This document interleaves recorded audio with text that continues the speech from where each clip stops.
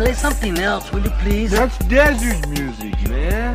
Come on, mellow out. Desert music, man. We're gonna die out here. It's beautiful out here, man. Enjoy it. You took all that peyote, man. Anything's beautiful to you. Hey, man, let's do that song we were writing in Chicago. What song? You know, that Me and My Old Lady. I don't know how it goes. Come on, sure you do. You wrote it, I don't man. remember it, man. Well, let's try it. Me, my old lady. There you go. We like, get outside. Yeah. But sometimes people space us out. Yeah. So we just make like a bakery truck and haul buns out of there. Sometimes we are so much in love that we go on a picnic and don't even take any beer. Yeah. We just like to cruise around and trying to find the main drag in town. And then after we go try to find a 7-Eleven and get some beef jerky. Me and my old lady, yeah. We like to get outside.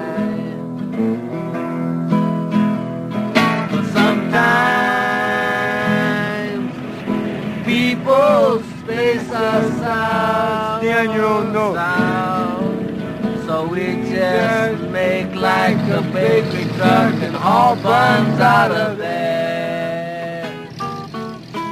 Hey, that's good, man. Well, thanks for joining us today. We've got someone who really needs no introduction. You've seen him in movies like Up in Smoke, Nice Dreams. I just watched the documentary, a.k.a. Tommy Chong, 2 days ago. The legendary Tommy Chong. Here I am. How's it going? Oh, good. Just had a massage in my massage chair, so my hair is a little messy. A massage suite. Yeah, I got a nice chair, a birthday present to myself. Hell yeah. So you do a lot of these interviews all day, don't you? Quite a few, Yeah. because of we're not doing any live shows, and so this is taking over, and I love it. I get high and just blather on. Yeah, no, I'm in Arkansas, and we have medicinal here. Yeah, and I didn't. It's all medicinal, by the way. Yeah, it is all medicinal. It's crazy that they made it recreational. Well, they just made it recreational so they can grab some taxes. That's right. It should just be medicine, because it is medicine. It should be, and I kind of wanted to talk to you about that, especially coming up. It's almost coming up on 20 years of when you were raided over the shipment of bongs and sent to prison, and then we have recently with the Biden administration the pardons and expungements of records of people with minor cannabis offenses, which on a federal level, there's not many people in federal prison for minor. I would say you would be a minor offense, but you were shipping bongs over state lines and not actual.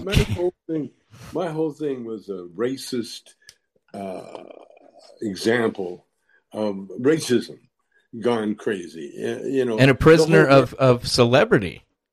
Well, the celebrity racism. That's what it is. They had to find someone, that everybody can, relate to, and they had to show their racist ass, in which they did, and it's fine with me. I mean, it took me a while to realize that fact, But thinking about it, because of the nature of the race, like prohibition for alcohol, that was pure racist. That was because the Italians and the Germans and the French and they drank their alcohol and the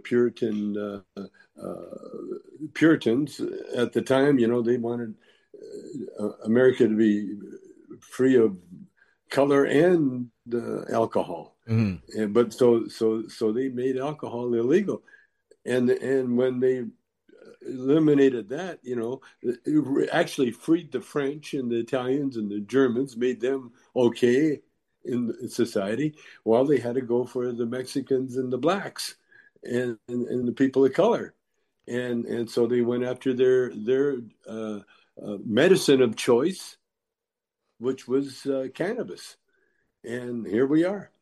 Yes, and you've been one of the pioneers in the, I would say, modern cannabis revolution, ever since the beginning of Cheech and Chong. I mean, you started out as a musician, a comedian, and become an actor and an activist, basically, right? I mean, you've been an activist your whole life. Yeah, I've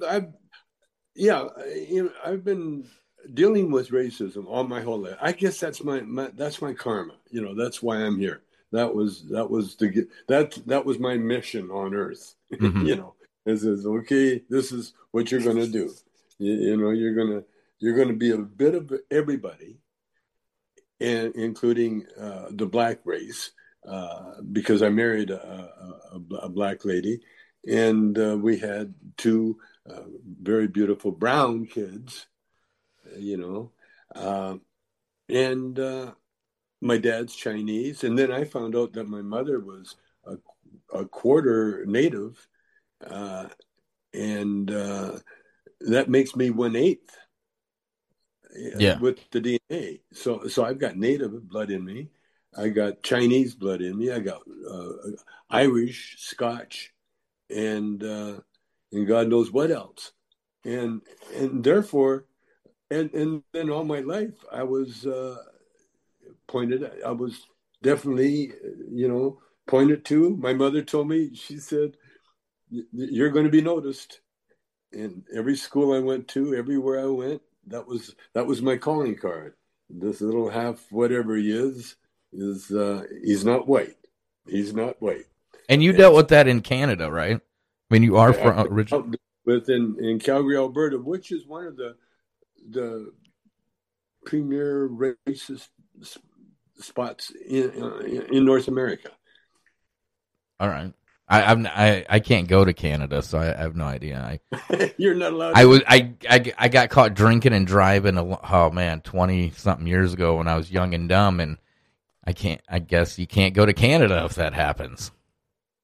Oh, they won't let you in. I guess I've never tried, but I mean, you never tried. I've known people who've gone, and that the OWI thing is nope. Well, the computers, the computer got your ass on everything. It does. That's what happened to me.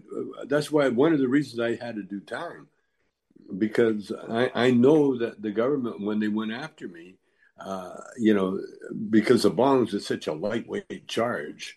And shipping them across state lines, even another lighter weight charge. Yep. I mean, it's like, what is this?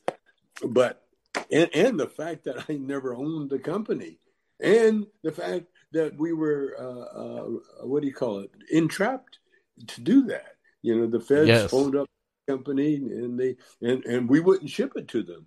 And so what they did, you wouldn't ship it to me. I'm from Iowa. You wouldn't ship it to me. I couldn't get a Tommy Chong bong. No. When I lived there, ship it to them, and then they got a guy in our company, put a plant in there, and I think that's what happened, because they went after us. First of all, they investigated us. And we're under investigation for a good year, maybe more. When George Bush was starting the Iraqi war, they needed some hippie opposition. And the only things that were going at the time was the fact that pot was illegal, and but no one was really going against that. The bong company, we were still selling bongs, even though weed was illegal, because it was like a loophole, we could sneak by it. But when Bush needed some press, then they picked the bongs and they investigated everybody. And when they found out with me that I had a very minor criminal record, which was actually a juvenile record, and so they all that's supposed to be a sponge. You're not supposed to use it. But in law enforcement, they have access to all that information. And so the law can say you're not supposed to look at it, but they're going to look at it. And they use your whole life against you. And so what they did, they need that excuse, to go after you, to fall back on. Well, he's done time in jail anyway, It's like a point system, And so I believe that was another reason. See, I never thought that I was going to do any time. I thought I was going to get house arrest, which I was really looking forward to. But then my lawyer kind of they kind of let him know that I was going to do some time. The government, because the charges were flimsy, their thing, and the only reason, we were going to fight it and we were going to win. And then they said, well, the government came back and said, well, we can go after his wife, we can go after his son, and we can make it very uncomfortable and very expensive. And in the end, the son and the wife could do jail time, Yep. And so I said, okay, take me. I'm gone. I'm okay. Yeah, and then seeing, with the Biden administration now, which I think it was Joe Biden that might have helped with the law that might have put you in jail and others in jail. But it was called the Biden law. Yeah, and now with this promise to expunge records, federally minor possession records, it's an awesome thing if it would affect more people, I guess. And I guess it's a step in the right direction. It's totally in the right direction. Yeah. They can do that. See what he has to do, though, and he hasn't done it yet, is a reschedule. Take it off. Is reschedule the way to go, or completely decriminal? I mean, I guess it would have to be rescheduled into the category of alcohol. No, they have to reschedule that. See, right now it's Schedule 1, and it should be Schedule 2 at least. And Schedule 1 says that it has absolutely no medical benefits. Yeah, no medical benefits, and that is totally opposite to the truth. And so they should say, at least take it off take that lie off it, okay? And then Schedule 2, I think it goes to with alcohol. I'm not really sure. Yeah, I've heard with the rescheduling, then could bring the FDA into it, if it's scheduled like a medication or something like that. I just know it goes into this red tape. I know with the midterms coming up, there's states that are voting on recreational, like I believe Missouri is. I know Arkansas is. Arkansas is voting for recreational. The problem with the Arkansas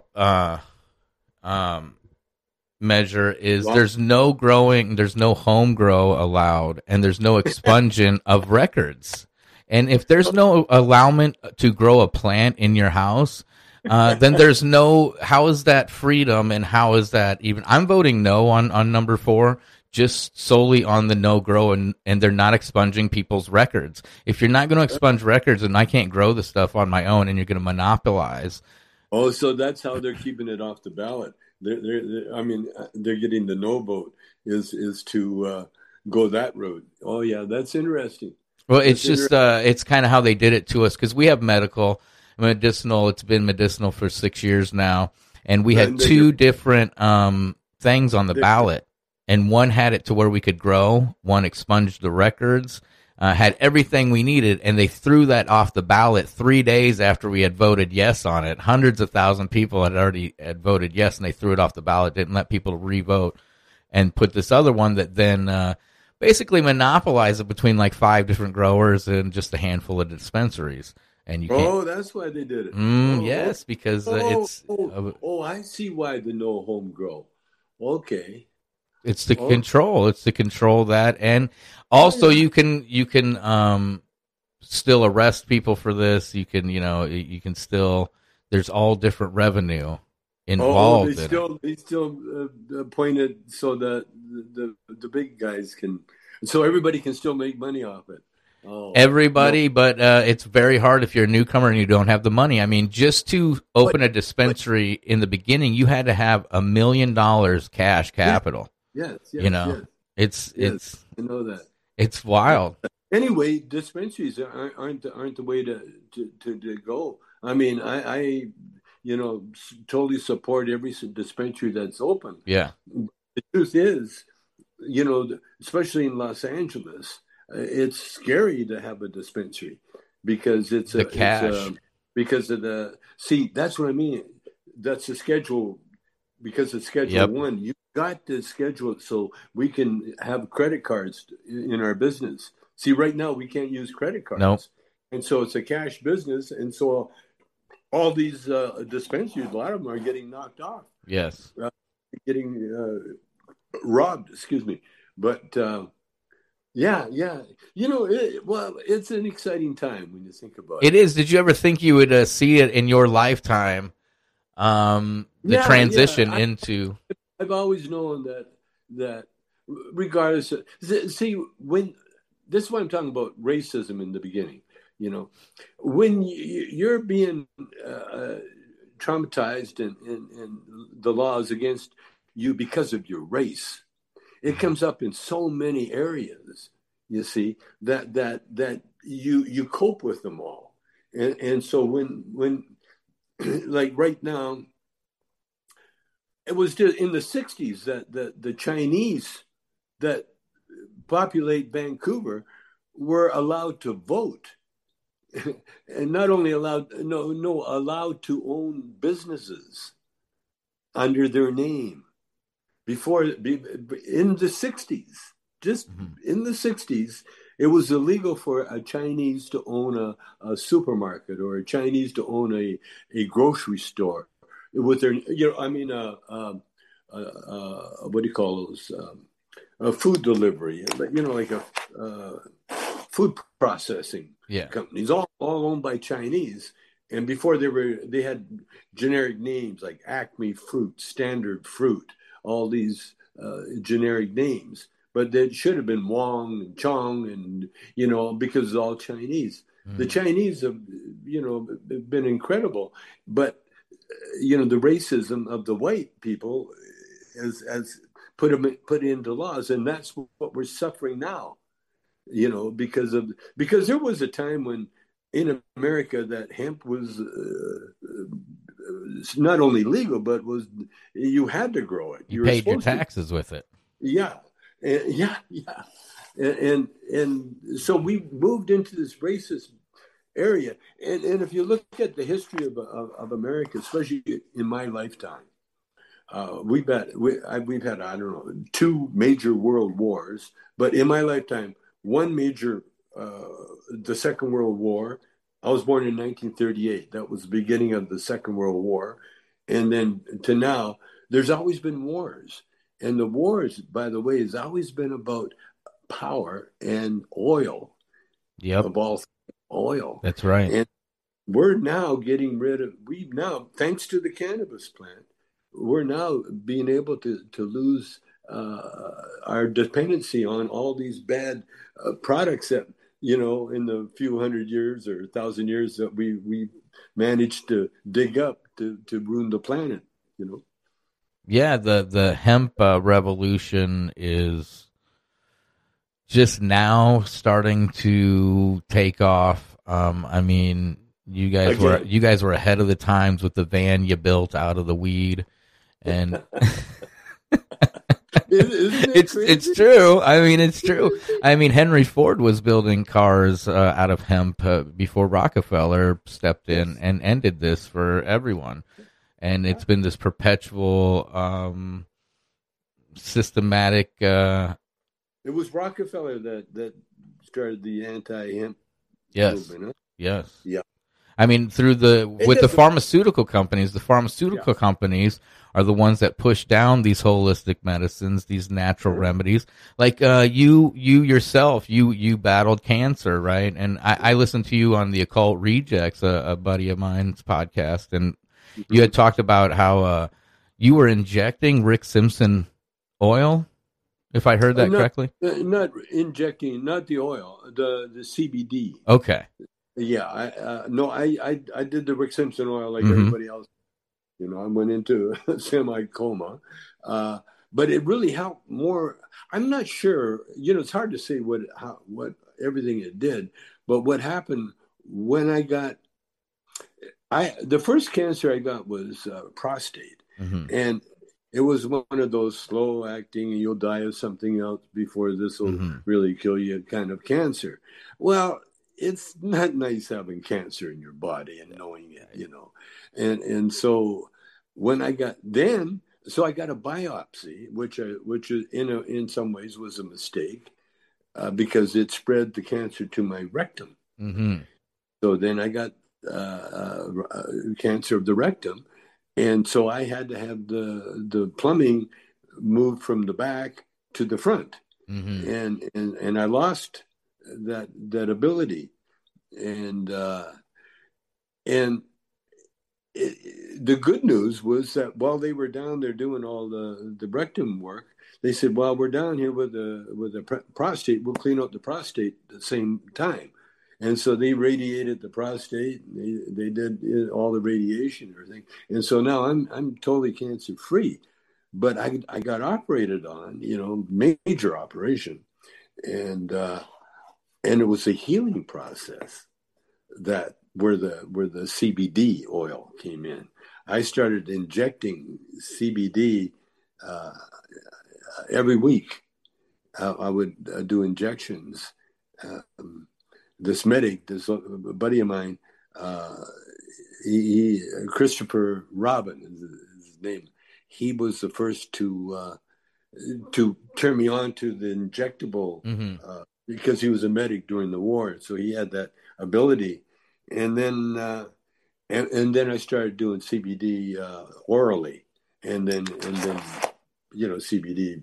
I got CBD products all up the yin yang. Yeah, I was going to say up the yin yang, but I have no yin yang anymore. So I got a lot of CBD products that really, really work. In fact, now we got a gummy bear on the market. Check this out. It's legal because it's hemp. Yep. It's made of hemp. It's a Delta. And it's got it's got about 3.5 milligrams of THC, which it has naturally. Yep. But it's still, it's called the Cheech and Chong Cruise Chews.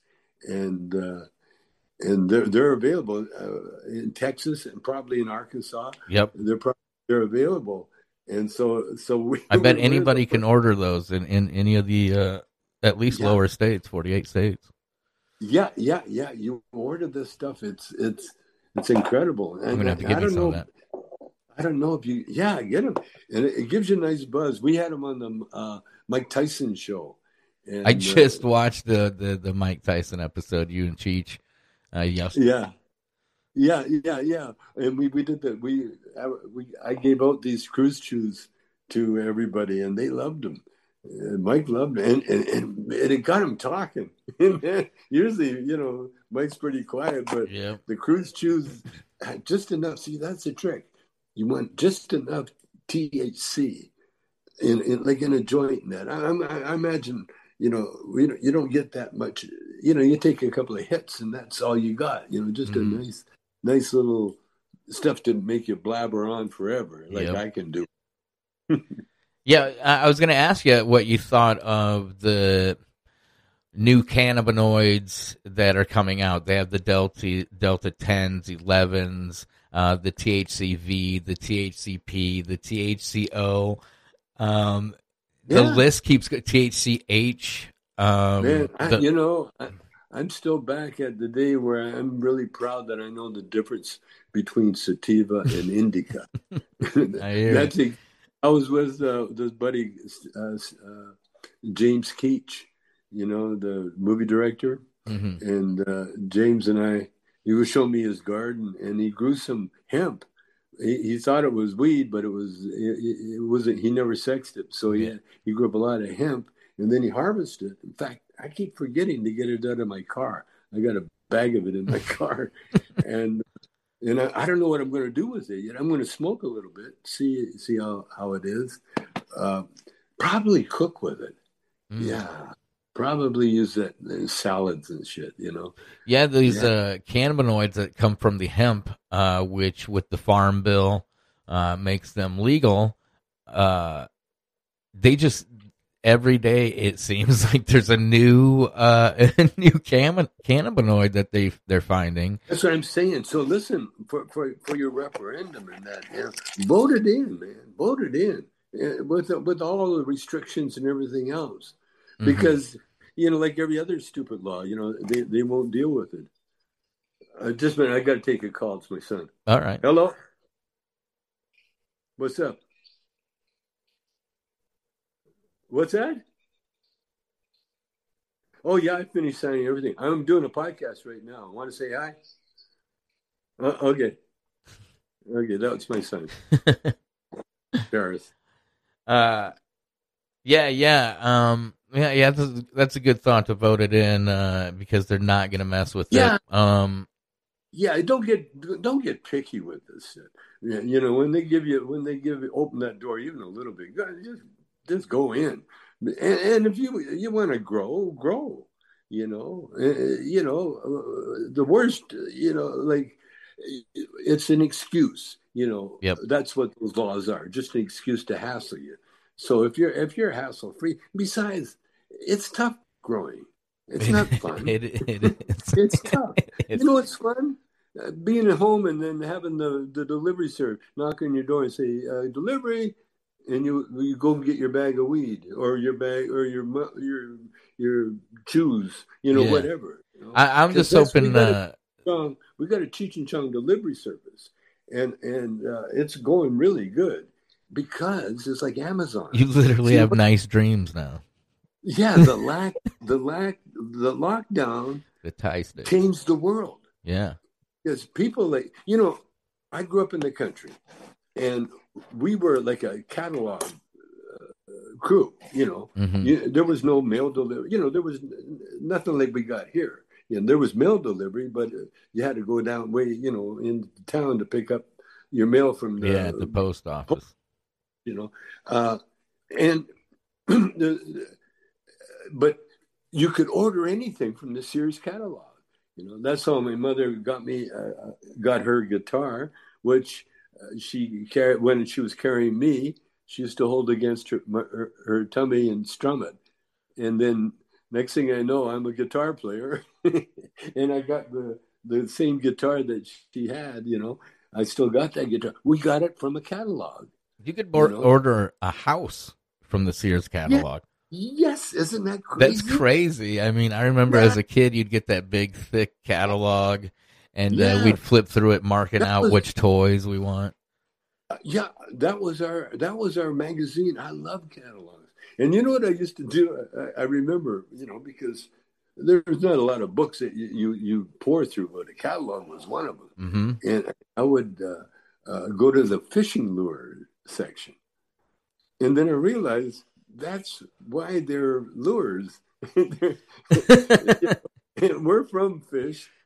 We're from the water. So I immediately, check yourself out. If you go into like a sporting goods store, you'll find yourself going over and checking out the fishing lures, because that's what they're supposed to do. They lure you in. Get your attention. Yeah. Yeah. So what other, you got any projects going on recently? I just we just Cheech finished. and Chong choose. We did what do you call it? A fundraising event for this musician, Ayerto Arelis. Ayerto, he's a beautiful Brazilian drummer, jazz drummer, a percussionist that worked with Cannonball Adderley for years, Miles Davis, all the jazz guys. And so his daughter put on an event last night, actually, and Cheech and I went, and we performed. Yeah, we introduced the band in between. It was great. Oh, what a great show! God, I grew up with jazz, man, and oh God, it was so it was like, why did I ever leave this life? Yeah, you hear the music playing, and it's not angry, it's mellow, it's so sweet, and it's just smooth and something to kind of groove to, and just it's so beautiful, and the audience, they're so God, I love that world. Now, do you still do stand up? No, not like I used to. No, unfortunately. No, I do podcasts. that's my latest gig. There you go. That's what. Hey, listen, I love the lockdown. The funny thing, when I got out of jail, I went on stage, do some stand up, and I don't know, it was a press conference or someone asked me, what's it like? What was prison like? And I said, you'll find out. And it was like, I didn't say it. There was a spirit or something that said it for me. And then I realized, see, I've been captured by aliens, and which explains my being, my whole being, what I am. Because I never went to film school. I've directed how many went. At least 4 or 5 movies. I've never even had any. I had a couple of music lessons, but yet I ended up playing and writing a song. I was never a songwriter or a poet, even nothing. And then I've done all these things, and then I had nightclubs given to me, literally.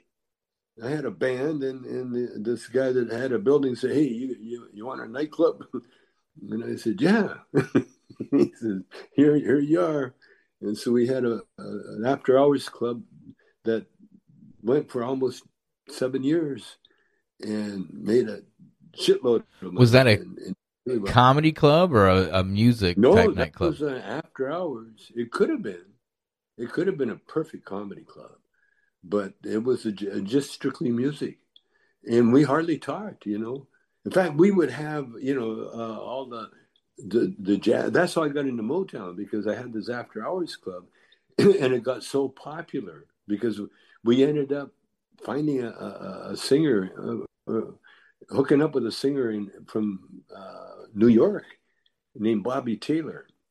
And when Bobby Taylor joined the group, man, it took us to another level. Like, Bobby could sing. Probably he's one of the best singers Motown's ever had on their roster. And because when we joined Motown, Berry Gordy actually flew to Vancouver to hear the group, hear Bobby Taylor, and sign it.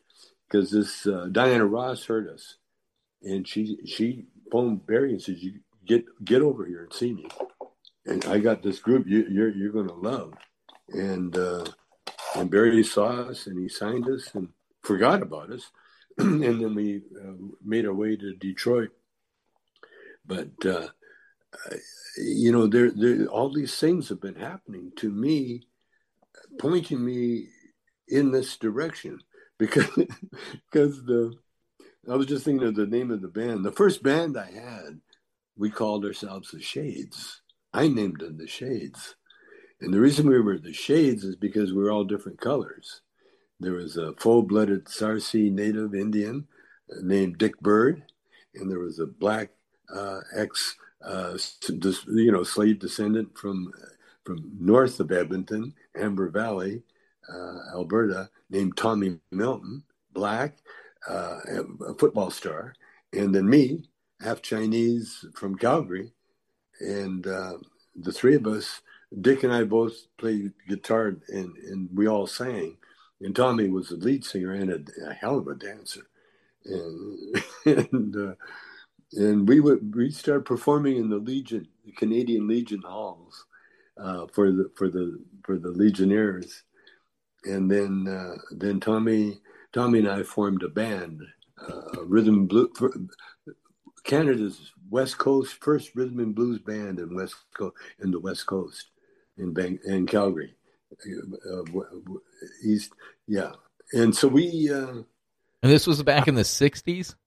This was 50s. Oh, man. This was 50s. It's way back. Rock. This is the beginning of rock and roll. Yeah. This is, ladies and gentlemen, this is, Elvis Presley. Mm-hmm. Yeah, this was Buddy Elvis, Holly time. The Indian Chuck Berry. Dick Bird, who passed away. In fact, both of them guys gone. But Dick Bird was an Elvis impersonator at the time when Elvis was hot as can be. So that's how Dick and I started. I was his backup guitar player, and Dick was an Elvis impersonator. But Tommy was such a good dancer, and I was a Lindy Hop dancer myself. And so I got to know Tommy, and Tommy was also a football player who knew my brother, who my brother ended up the bass player in the band. And we had the Shades, and then we called the band the Shades because we're all Shades. And then when the Shades broke up, Tommy renamed the band Little Daddy and the Bachelors. And we were all married, so it was crazy. And then we got Bobby Taylor in the group, and then Tommy quit, and then we ended up with Motown. And so when Motown found us, we never had a name for the band because Bobby Taylor just joined. And so Berry Gordy wanted to say, what do you guys call the band? And so, again, the whole band was very race conscious. Mm-hmm. And we had a marquee in the club. And so we heard about a band in Texas called the 10 Screaming Ends. Mm-hmm. The N-word? Yeah. 10 screaming ones. And so we called ourselves 4 Ends and a chink. and of course, Motown says, no, we're going to call you Bobby Taylor and the Vancouvers. And so then a little bit more commercial. The night of that, we left it up on the marquee. And that night, no one came to see the 4 Ends and the C except one very angry black lady wrestler. She was a wrestler / exotic dancer named Lottie the Body. And Lottie the Body came and sat, because black women were always the police force mm-hmm. of the black race. Mm-hmm. If something went down, I'm going to tell my mama, oh, Lord, don't tell your mama. Yep. Papa don't give a shit. Papa ain't going to upset nothing, but Mama's going to beat the hell out of you. And so Lottie the Body came, and she sat in the front row, and there was no one in the club. And we played a set, and she said, well, I see the ends, but where's the C? And my dad, who was very Chinese, didn't know about the marquee, didn't know about anything. He's helping, taking tickets and bouncing. And he came in and he tried to, hey, you don't talk like that. And Lottie the Body literally picked my dad up and body slammed him. And so then I jumped off the stage and ran down there, and she grabbed my ass and body slammed me. And all the brothers on the stage were laughing their ass off. And finally, my brother comes out, my dad, everybody, they kind of subdued Lottie. And so we changed the name from the 4 Ends and a C to four color guys and a Chinese lad. and then then we just took it off the marquee. And then we're known as Bobby Taylor and the Vancouvers. And we went to Motown, made a record that I wrote called Does Your Mama Know About Me? See, it was all race inspired. Mm-hmm. Everything. And when we quit touring, one of the reasons we quit touring was that there was a division in the audience, you know. And before it didn't matter, but then when you get that divide in there and that mindset in there, you're limited. And so one time we started singing Does Your Mama Know About Me? Because it was a song. And someone in the audience, I heard a heckler in the audience go, boring. And right then I said, uh-oh. Yeah. Were you an opener on something like that, or the headliner? Were you guys the headliners on these shows? In the Vancouvers? Mm-hmm. Yeah. Motown? Yeah. No, we shared a billing with most people. All right. We work with Stevie Wonder, we work with Smokey Robinson, we opened for Diana Ross, we opened for all the Motown people. We were the opening act. And then we were on the road. Yeah, we were mostly opening for all the name groups and backing up groups like Chris Clark. We were her backup band for a while. And that's when I quit. Or I got fired. Actually, I got fired. I got fired from Motown. Oh, yeah. Did you? So you got fired from Motown. I got fired from Motown. Yeah. And getting a green card. Really? See, what? Yeah, once I got the green card, you know, and the reason I got fired was that I had to miss a gig. You know, I was a backup band now. And so the road manager, you know, he had no love. It wasn't Berry Gordy. You know, Berry Gordy was the only one at Motown that really loved us. And so so Johnny Bristow fired me, and I was fired for the weekend. And then Berry Gordy phoned me up and said, you know, there's been a mistake, Tommy. You're not fired, you know. And I said, I think I'm going to stay fired. I told Berry, I says, I want to become a Berry Gordy. I don't want to work for one. Oh. And he says, I respect that. And he gave me $5,000 severance pay. And I went on my way, and everything is good. So from music, you got into comedy, right? Okay. So after I got fired, I don't no band, nothing. So I went back I had to go back to Vancouver. I went to LA first, and I laid on the beach, and I was going to be a songwriter and work out at Gold's Gym and be a songwriter, and that was my plan. But then the clubs needed me, and so I had to go back. And then when I got back there, I started working on the clubs, and the strip club had a strip show and everything, but it was really boring. And then I've been seeing these improv groups around the country, and I really loved improv humor. And so I thought, I'll turn the strip club into an improvisational club. Okay. With the strippers. And I didn't tell anybody. I didn't tell, of course, the actresses. And I changed I elevated, actually demoted them in a way from stripper to actress. and actually it worked out really good, because we didn't have to pay that huge stripper cost, and they're all actresses, and they were all great. We all had the best time doing the show. And and then the MC that we had, he quit after the first show because it was a black guy named Taps. He was a tap dancer, but he was an MC, and he hadn't tapped for years. And so the first skit we did was what do you call it? Pillow pajama party, the pajama game, where the girls, they're going to have a sleepover after the show, and they changed from their street clothes into their little sleeping gowns. That was the stripping part. That was the nude part.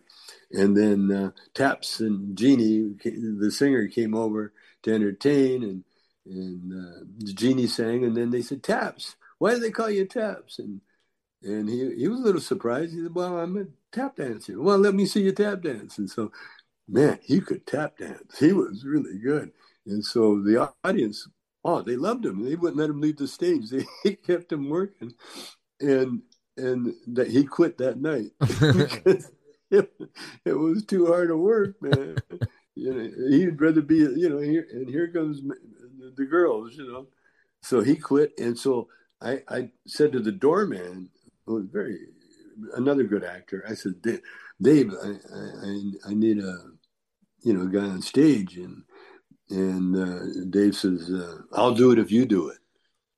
And it was a challenge. And so I said, oh, okay. And so that's how I got into comedy. Really? On a dare.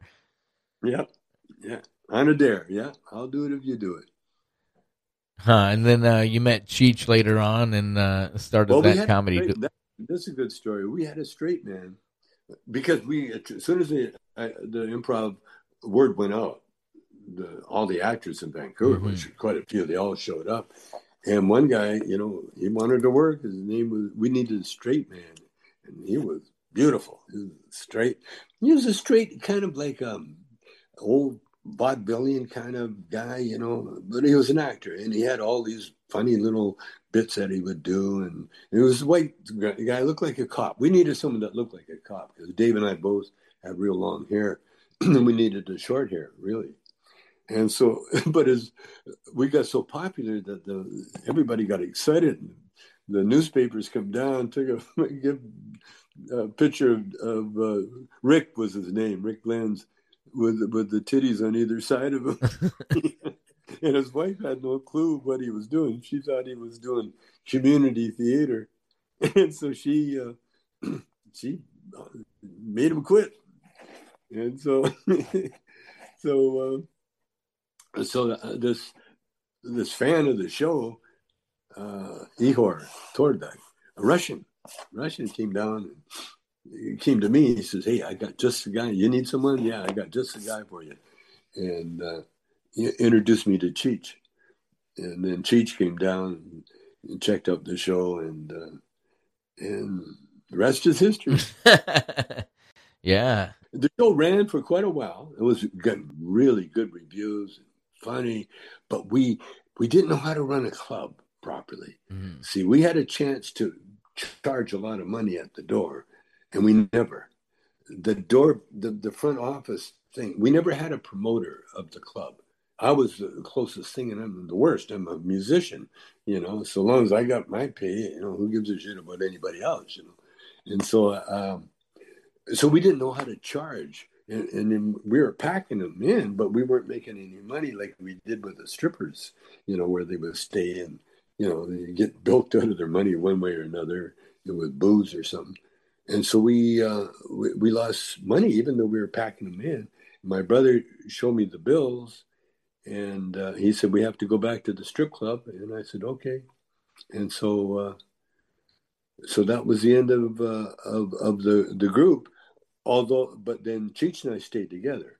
Cheech and I were the only one. Everybody else had a job. Dave went back working on the door, and the girls went back stripping, and the only it was just Cheech and I, and so we stayed together, and then we did a couple of nightclubs in Vancouver, folk clubs. Yeah, I was well known in Vancouver, so I could get a gig anywhere, try out our act. Yeah. And so we did one folk club. And it was so cool because we went down to see if we could work at the club, and T-Bone Walker, the old T-Bone Walker, I'd seen him when he was in his prime, and he was phenomenal. But now he's way past his prime, totally drunk out, so drunk he couldn't get out of the chair. They had to bring him a guitar, and so then he it was out of tune for the ride. It was a total mess, and that's where I got the bit Blind Melon Chillin'. I got that bit from that show. And then the next week, Cheech and I Did we work there? Yeah, I think we. Yeah, I can't remember. Yeah, I think we did. I think we did a bit of a show, and then yeah, and then Cheech and I said, "Well, it looks like it's you and me, buddy." So we had to go down to L.A. and Cheech was up there. He had become a landed immigrant in Canada, and so he was up there and dodging the war. So he's a draft dodger, and so he was wanted by the FBI. But we got across the border real easy, and we used to do the bit on stage. I used to anyway. Any FBI people here tonight? Cheech, shut up. No, that's not funny. But and then the rest is history. Cheech and I came down and worked all the comedy clubs that we could work, and because of my Motown thing, we could work we could work anywhere anyway. It wasn't just because of me and Motown. It's just that I knew where the clubs were, and so we could just go and work them. Now, did you guys tour extensively, like because you guys had multiple comedy albums. Did you guys tour on those albums then? The first album, we went out for, I think, 3 months straight. Really? Just the first album. It was such a big hit. And as Dave's Not Here. Yeah. Man, it was like everybody knows Dave's Not Here. And we were playing we played pizza joints. We played from theaters and we played them all. No, we did the road for how many years? 7 years. 7 years on the road. Yeah, I mean, Up in Smoke came out in 1978. So it was extensive touring up until the movie came out. That's right. That's right. That's right. And then after the movie, we went back on stage for a show at the comedy at the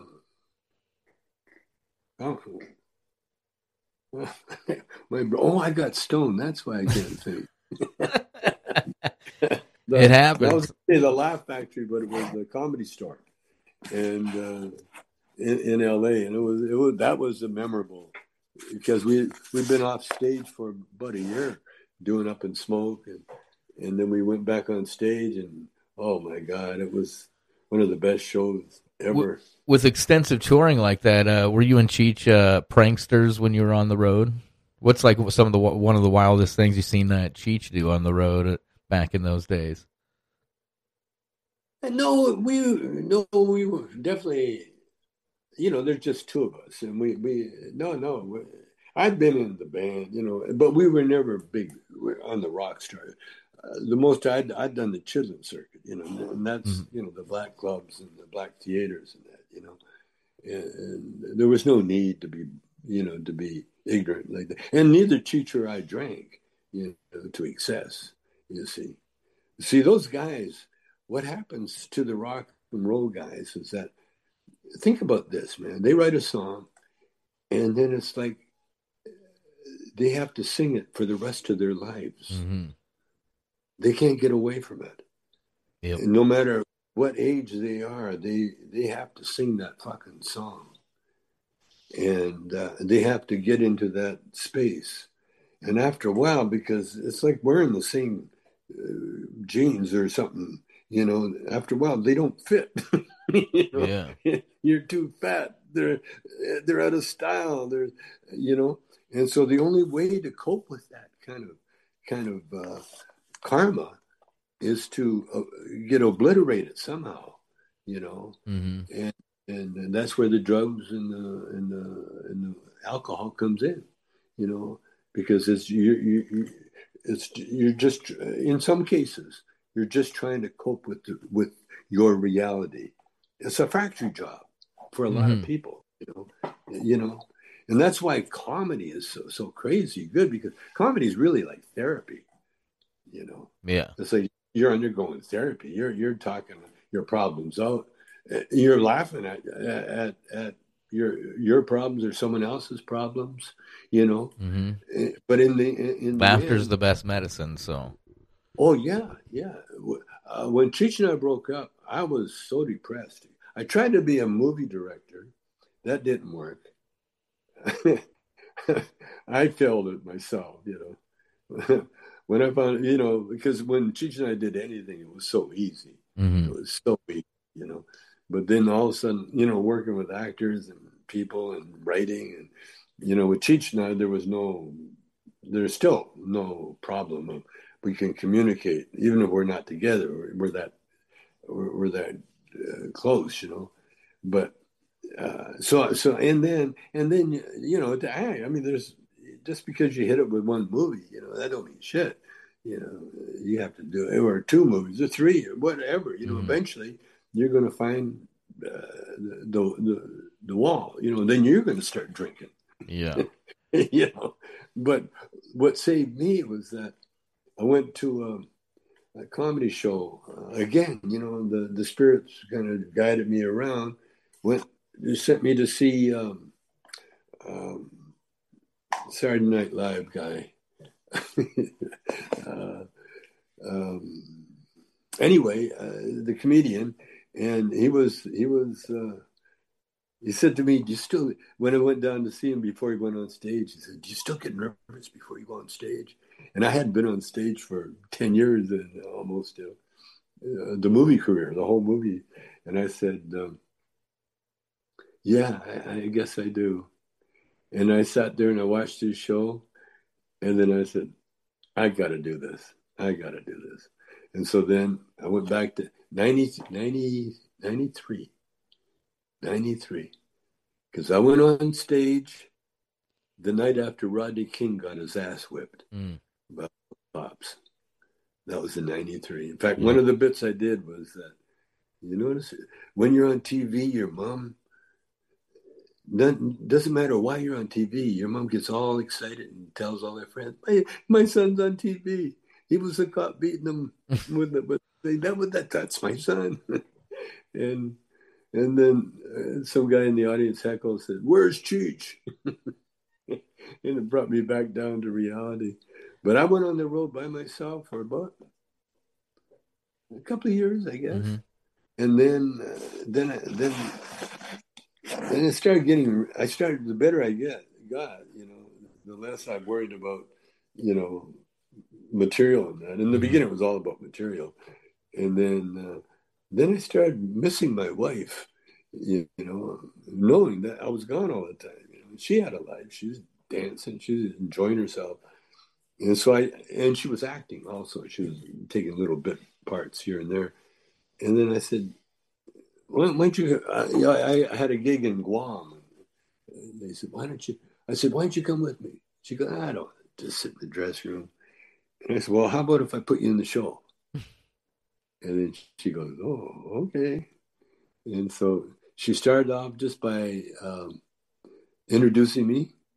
And here he is, Tommy Chong, to doing 40 minutes. And then at the end, when Cheech and I got back together again, she was doing at least 40, sometimes longer, and bringing Cheech and Chong out, and then being in the Cheech and Chong show too.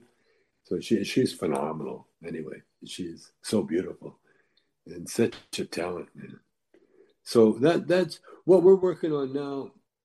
Is there's a documentary ready to come out, and I'm going to probably springboard off that into some um, uh, like a television show about early Cheech and Chong. Mm-hmm. Early Chong, early Cheech, and then I've got ideas. I want to form a movie company and help with the world, help the world's problems, including the unrest, the homeless problem. I got a good solution for the homeless problem, and I got good solutions for a lot of things. And because now, because of this AI, I guess we got phones that you can take a whole movie on a phone. Yep.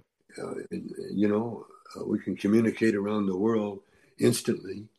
And so I feel now that whoever has a good idea, and the influencers are showing us that you come up with a good idea, a good scam, and all of a sudden, boom, you got millions and millions and millions of people tuning in. And yes, so anybody can be a creator or a director, it seems now, like with TikTok and what's going on with that type of movement. Yeah, you just have to have that force behind you, doing it for you. And I do have that. And I've been getting these messages of how to deal with world problems, and it's very important, and it's so vivid now. I was given answers for like the gun violence, for all these social problems we got coming up, and I've been around enough politicians to know that they're flailing, because they don't know what to do, Mm-hmm. and so people like in LA, they're being recorded talking shit about their constituents. Yep. And that's a phone. You see, you Yes. can't lie. Or if you do lie, it's recorded. Yes. And it's played back to your face and over again, Yep. You can't get away with anything now, And it's crazy. And I love it. And so what I want to do, my ambition, I'm going to really make this official sometime, around when the time's right and everything. But I want my goal in life now is to become the richest man in the world. And I can do that. I have product to sell. I have movies to show. I have all sorts of ways that people can give me money in return for goods, like homemade bongs or like sleep aids. And if I can convince enough people that by making me the wealthiest man, you're making me the most powerful man, you see, because that's where the power lies. Now, not to dismiss Bill Gates or Elon Musk, but these guys, they're brilliant. They've made money, but they don't know dick about helping society, other than, the electric car is going to help, fix, our oil problems. We've got it. We've got the answer now. And so what I want to do is first of all, to deal with the homeless problem, because that is a problem. Yes, it looks like it's a major problem out there in California. I've seen other cities like New York, I think Houston. I've seen videos of problems down there. Everybody. All over the place. It's not just America. It's the world. Mm-hmm. When we were shooting a movie in Amsterdam, people were what do you call it? Living in abandoned buildings. What they're doing here, when they can. But in Amsterdam, they would take them over. They take over these empty buildings, because if they're not being used, then people need to live somewhere, and this is where they're going to live. And what are you going to do about it? It's kind of like the conglomerate Walmart. We had a Walmart sitting in our town, my hometown, for 20 years that was empty because they built one of those super Walmarts. Yeah. And I mean, you have this big footprint just sitting there, and the lights were on for 20-something years when that could be used for, like you say, for shelter, for, a food bank, something. But you know why they leave them on like that? I don't know. I mean, just taxes. It's true. You see, you write off that taxes. The taxes, that's what they did. That's what creates slums.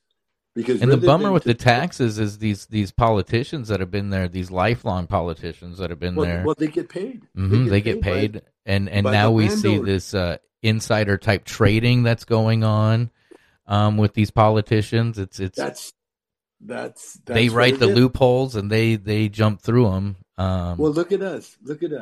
They keeping a perfectly healthy plant That's right. illegal Mm-hmm. for money and control. Yes. You know, to hold down a whole race of people and to make money with the slave labor that they end up with That's the prisons, you know, and that. I mean, it's just. Now, Biden, he did end the private prison system that was going on, which the profit prisons, but that now has just shifted to immigration. The private prisons now are just into immigration. They just moved, and the prison I was in, the down in the federal in front of the camp, the language there was Spanish. Mm-hmm.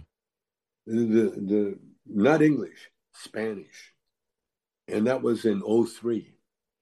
Yeah, packed. Yep, and they're all Spanish speaking. Yeah, and the for-profit stuff is because my brother's in federal prison right now out in Virginia. Oh, yeah? They keep transferring them all over, and with the COVID thing, they keep locking the prison down. They don't have enough staff to control the population in these prisons. It's third world country in these federal prisons. It's yes, there's criminals in there, but they're humans, regardless. Yeah. No, I mean the prison system where I was at, they were in it. I was in there with like lawyers. I was in there with these Wolves of Wall Street. You were in there with Jordan Belfort, right? Definitely in there with Jordan Belfort, but I was also I saw. Stop it!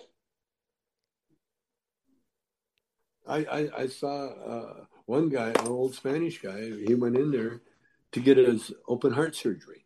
Mm-hmm. Now he wasn't a criminal by no means, but he had to break a federal law in order to get in there, so they could, because it's mandated. The federal law says that anything, any major operation, they have to do it. You hear these type of stories often of people who break these laws to be able to go into prison just to get medical assistance. Yeah, because of the that's what they do. System we have outside. That's the health system that we got.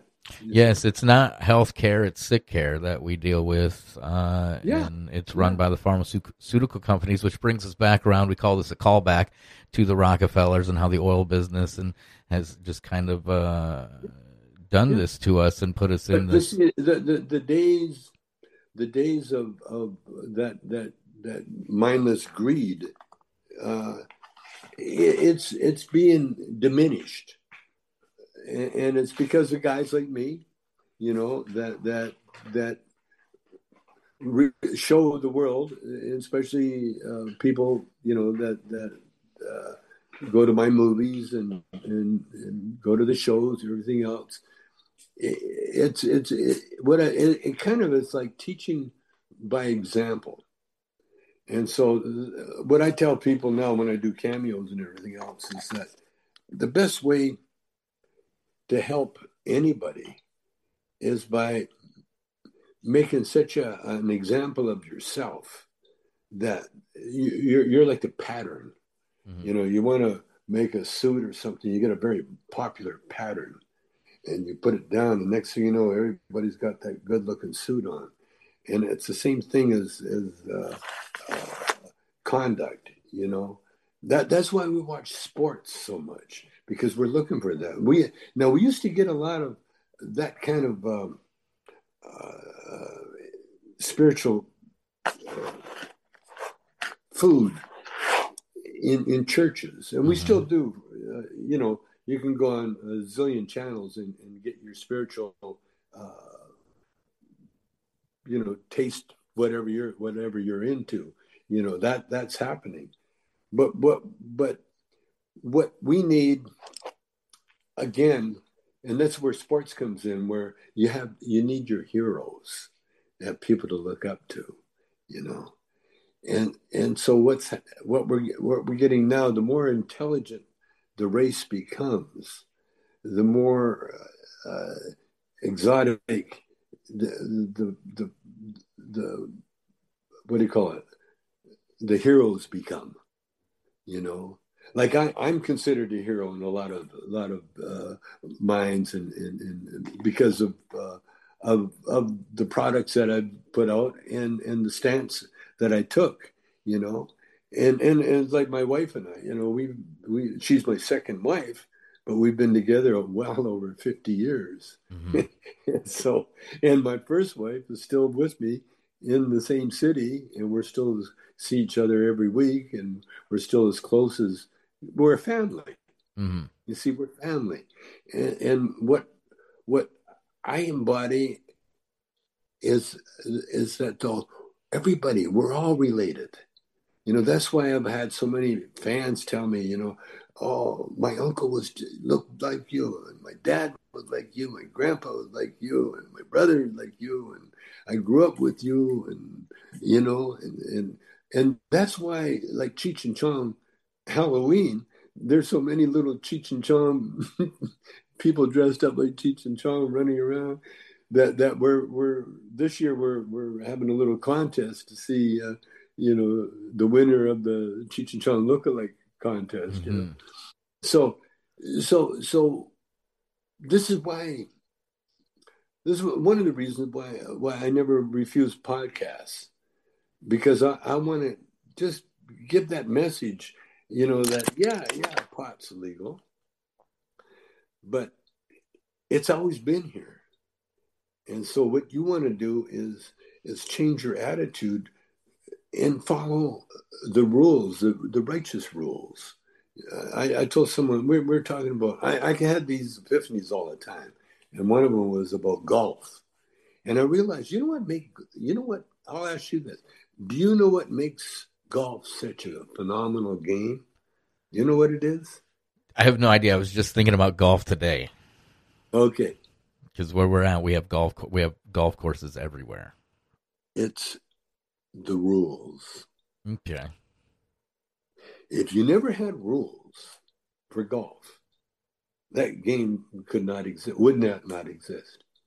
Mm-hmm. Think about it. Yeah, it But always makes me that's- think of the Carlin bit about golf Yeah, golf courses and cemeteries. yeah, yeah, yeah, Waste yeah. of spaces. But that's Carlin's mindset. Yes, it was back. But what I'm saying is that golf, and it's played by kings, queens, by the royal, by everybody. Everybody. There's a golfer in a family. My dad played Every it. Yeah. family has a golfer. Every golfer, and so golf really the rules. It's the rules, because if you never have, well, like here's an example of a guy that plays without rules is Donald Trump, Mm-hmm. and his golf game's a joke. People laugh at it because he cheats. He breaks the rules, and when you cheat, then your life is meaningless. Mm-hmm. Not just with golf, just with everything. I've never If you golfed cheat, with him. if you cheat and lie, you're because what you're doing is like you're ripping a hole in your fabric, you know. And before that, you can like your sail. You rip a hole in your sail, and you're not going to go as fast as you used to go until you repair that sail. You repair that rip. Every lie is a rip in the sail, and pretty soon the sail's in rags because you've told so many lies. And what happens? You're not going anywhere. In fact, you're going backwards. You're staying in the same spot. Everybody's passing you. You see. I feel like we're talking about our government and politicians in general here. Well, think about it. It is. That's why like I say, everybody plays golf. Now, if you don't play by the rules, if you cheat and let everybody else play by the rules, and so you know, like you cheated a marathon, you know, wait for the block away and then jump in the marathon run and fake like you won. You ain't running shit. All you've won is a bad reputation. And in the end, that's all liars get is a bad reputation. And think about this. That's the only thing we take with us into the next life is how we were in this life, our reputation. Now, if your reputation has been great right up until they found something or something, you take that with you. So, and everybody's has had their moments, you know. But if you don't deal with it, if you lie about them, then you own them. They stay with you. That's why forgiveness is so powerful. Because what forgiveness does is like golf. Okay, hit another one. We'll forget about that one. Hit another one. You know, that's what forgiveness is. Oh, you messed up? Oh, okay, that's okay. But you still keep score. But you forgive the mistakes. And when you do that, then you're everything's in order. Yeah, you made a mistake, but you're taking care of it. Okay, so that disappears. And then you go forward. And you make another mistake, okay, you take care of it. But if you make a mistake and you lie about it, then you carry it with you. Mm-hmm. It becomes a burden. Yeah. And you carry it with you right until you transition. And it goes on and on and on. So you follow the rules in golf, you will know where you are at. If you're phenomenal, you'll have a low score. And if you're a hacker or whatever, like average, you'll have an average score. And if you're terrible, well, and if you don't even play, then you'll have no score. Because, you got to play the game to have a score. It's kind of like the shopping cart analogy. If you put the shopping cart in the shopping cart corral, you're probably a good person. But if you leave it just hanging out in the parking lot, you're probably an asshole. That's a good idea. Yeah. Yep. Yeah, I mean, that's what's happening. No, that's and that's the law of the universe. You see, we live in a very physical universe. I did a little bit for James Keach yesterday. Was it yesterday? Oh man, I can't keep track. Anyway, you're blowing my mind. Your recall and all that. Especially for being an 84-year-old stoner. Well, that's because, I've been blessed. Mm-hmm. I've got spirits living inside me that have taken over. Mm-hmm. They literally have taken over. And they call me out every once in a while, they say, come on. Like, what was I doing? Oh, I took the dog for a walk. And there was something really sweet going on. And the weather, was it the weather? There's something, anyway, it felt so good. And then, I'm signing posters, Cheech and Chong posters. Mm-hmm. And now that's their job now, by the way, signing autographs. Uh-huh. We literally spend hours signing, but we get paid cash. Mm-hmm. And so, if you're wealthy and everything's in the bank, you're not really wealthy. Mm-hmm. But if you're wealthy and the money's in your pocket, now you're wealthy. Yeah. You know what I mean? And the bank is just a number on a computer. We kind of seen during COVID when people would go and try to take these large sums of money out, and they'd be like, "Nah, you can't do that." I remember my brother called me from Ohio. He's like, I can't even get $3,000 out of the bank right now. I went to every bank in Toledo right now looking for just to get the cash out, and nobody's got it. They said the deliveries are late. Like, when is every bank's delivery late? Yeah. Well, that's the way banks work. They're mandated to keep so much cash. Well, that's a good thing there. I mean, what do you think of like Bitcoin and blockchain and this future currency? The future's here. It's like our cell phone. So we got to get used to it. We got to learn how to deal with it. Yeah, it's a stock market, and if you have money to play with that, go ahead, do it. Well, I'm saying at some point where one of these digital currencies takes over our monetary system, basically. I mean, that's good. That's the end goal there. There was a time we used to pay your doctor with a pig. Yeah, but you had the pig, and it wasn't a number on the screen. That's right. That's right. Because that gets us into where you can be shut off. You can be, your wealth can be taken from you. It's happened. The stock market crashes. The one in the 20s, the crash in the 20s, where millionaires were. It was triggered by the Rockefellers again, so they could buy up all the bonds. Well, I wouldn't really put it off on them. Well, J.P. Morgan, he was involved too, but yeah, no, there's that evil going everywhere. You know, no one's got a monopoly on that part. You know, but yeah, no, what we're doing is we're, you know, we used to trade with all sorts of things. You know, yeah, the barter system, yeah. Yeah, the system, and so now this is a computer currency, and it'll work. It'll work. It has to, see, because that's the direction we're going in. You know, you got to keep going. You never go back. See, there's never a time when the Earth stops spinning and go, oh, I think I'll go back for a while. You know, go the other way, ever, and it never will happen. And that's with anything. Yeah, time always keeps going. And that's Bitcoin. So that's why people say to me too about, doesn't AI worry you? Well, it worries the people that don't have the vision to realize that there's nothing you can do about going forward. You know, it's up to you. You can just sit there and do nothing, or you can worry, or you can enjoy yourself. You got a choice, because that's the whole point of being human, you know, is that freedom of choice.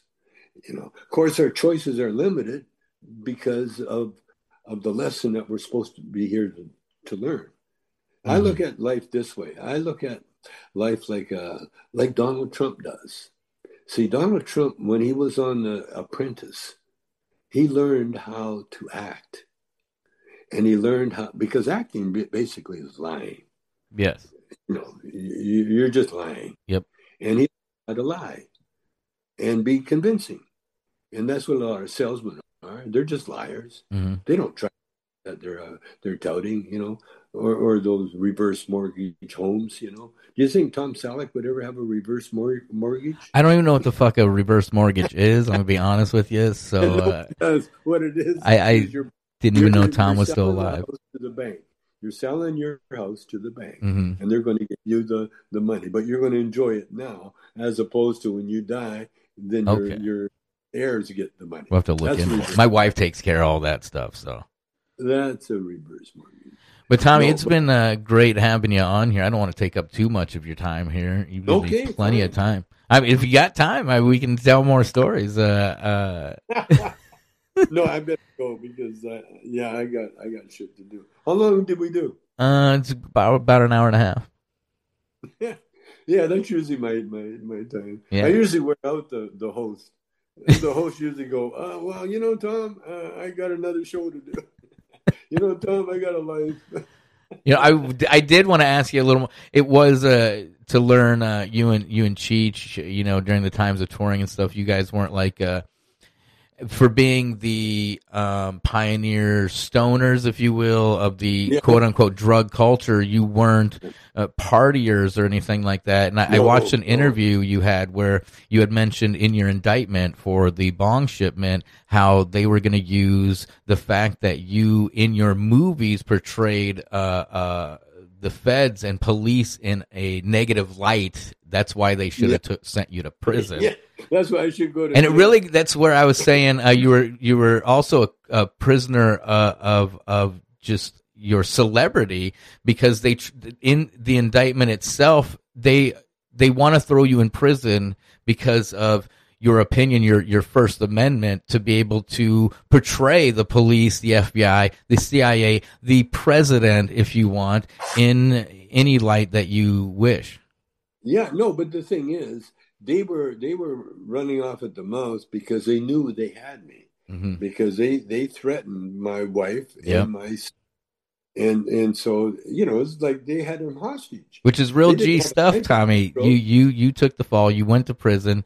Yeah. You did your time. You know, you stood up and you were the man. That was the thing. Now, as I watch the Harvey Weinstein case, as I watch, all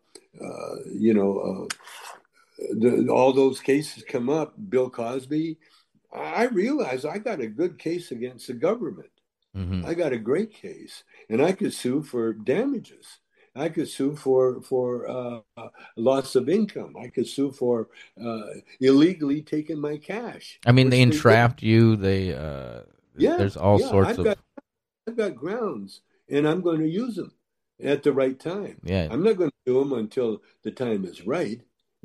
That's why it's taken so long to put Donald Trump away, because they're using him now. They're using him for the midterms elections.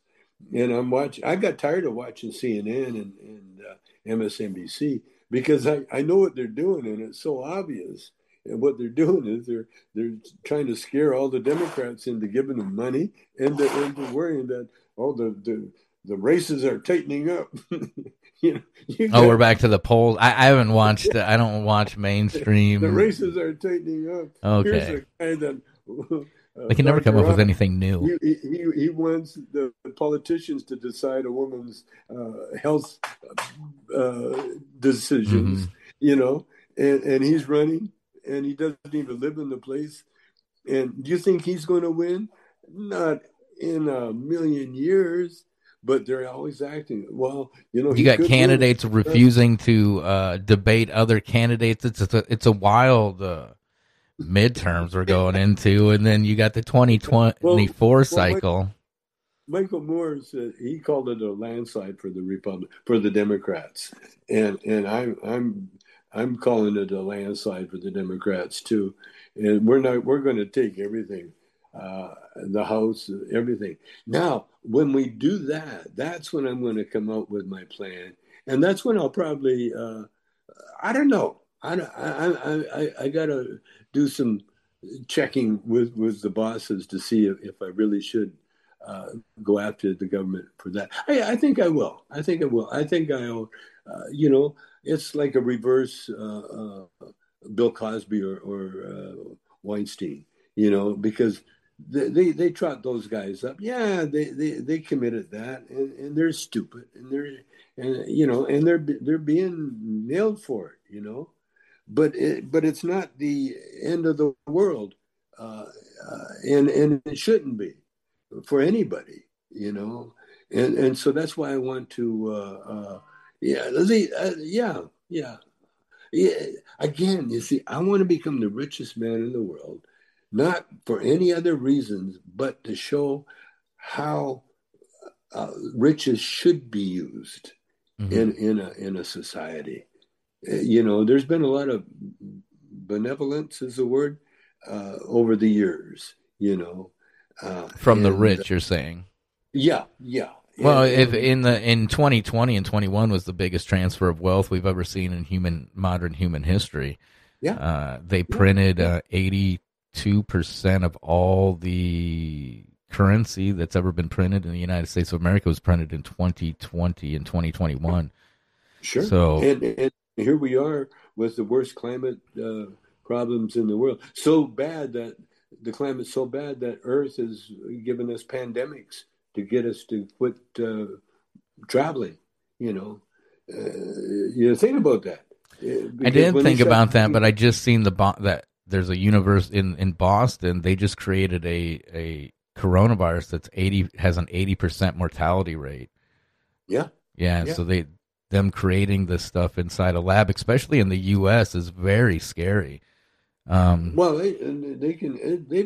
Hey, listen, we got enough atomic bombs sitting around here that if anything went off accidentally, we would be obliterated. Okay, but don't worry about that. Don't worry about the worst that can happen, and I'll tell you why. Because the world keeps spinning. We've gone through way worse. The world's gone through way worse problems.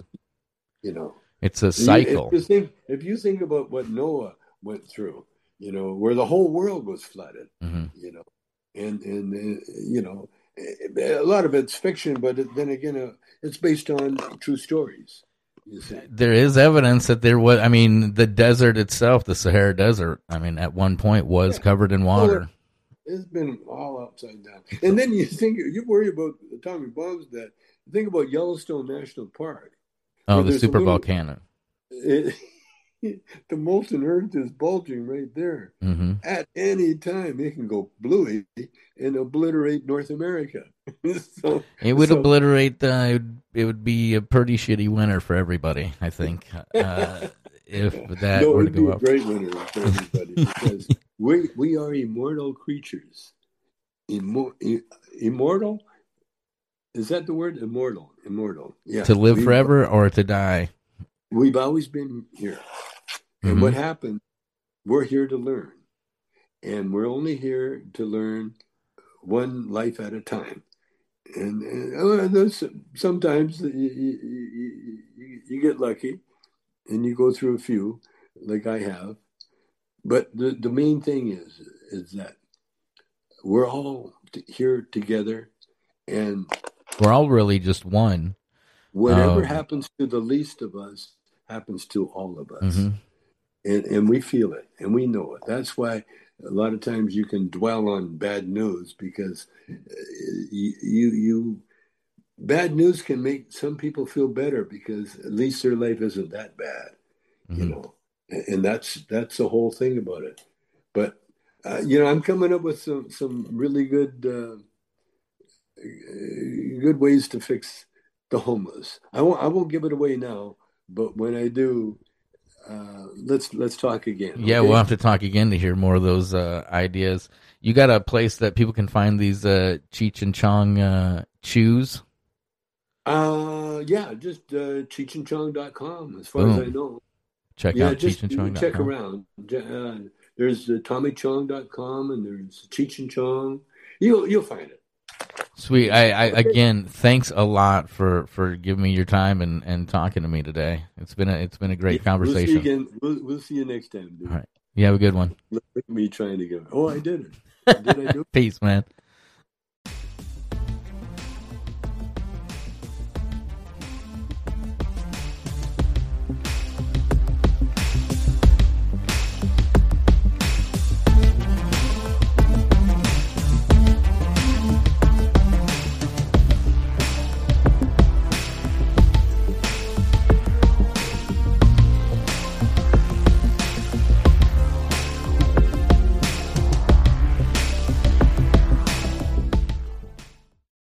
Nationwide gas prices have reached an all-time record high, and there's a lot of us that are feeling the squeeze. We can help alleviate those pains at the pump through a revolutionary 5th-generation Nobel Prize fuel catalyst, now available to the public. Boost by Govee increases miles per gallon by an average of 20%, allowing you to go further, lessening how many times you need to fuel up. That's money in the bank. Just pop this little purple pill into your tank and get big gas savings. Professional truck drivers can also experience massive savings because it can also be used in diesel engines and decreases the amount of diesel exhaust fluid that's required. This unparalleled purple pill also increases octane levels by 5 points, which allows regular fuel to act like premium and is safe with over 650 million miles tested without damaging a single vehicle. It's time to free up your budget and increase your bottom line today. Visit GoGasTab.com. That's GoGasTab.com. We hope you enjoy what you hear on Mbela's Talk Network and want to remind you to check the full schedule for live broadcast showtimes. The Shepherd Mbela Show broadcasts on weekdays, Monday through Friday, at 7 p.m. Eastern Time, 6 p.m. Central. Also, don't forget to catch the live broadcast of The Cole Report, Saturday mornings at 8 a.m. Eastern Time, 7 a.m. Central. Then on every Sunday at 7 p.m. Central, listen to Rained Out Rantcast on ATN.live. Also, remember, don't forget to click the pink button in the upper right corner and make a pledge. Anyone who pledges support of $50 or more will receive 2 of Shep's documentary film DVD videos, and his latest electronic beats album titled Gangstalker 2.0. All shows are rebroadcast and looped daily until the next live show. ATN.live, the Mbela's Talk Network. ATN.live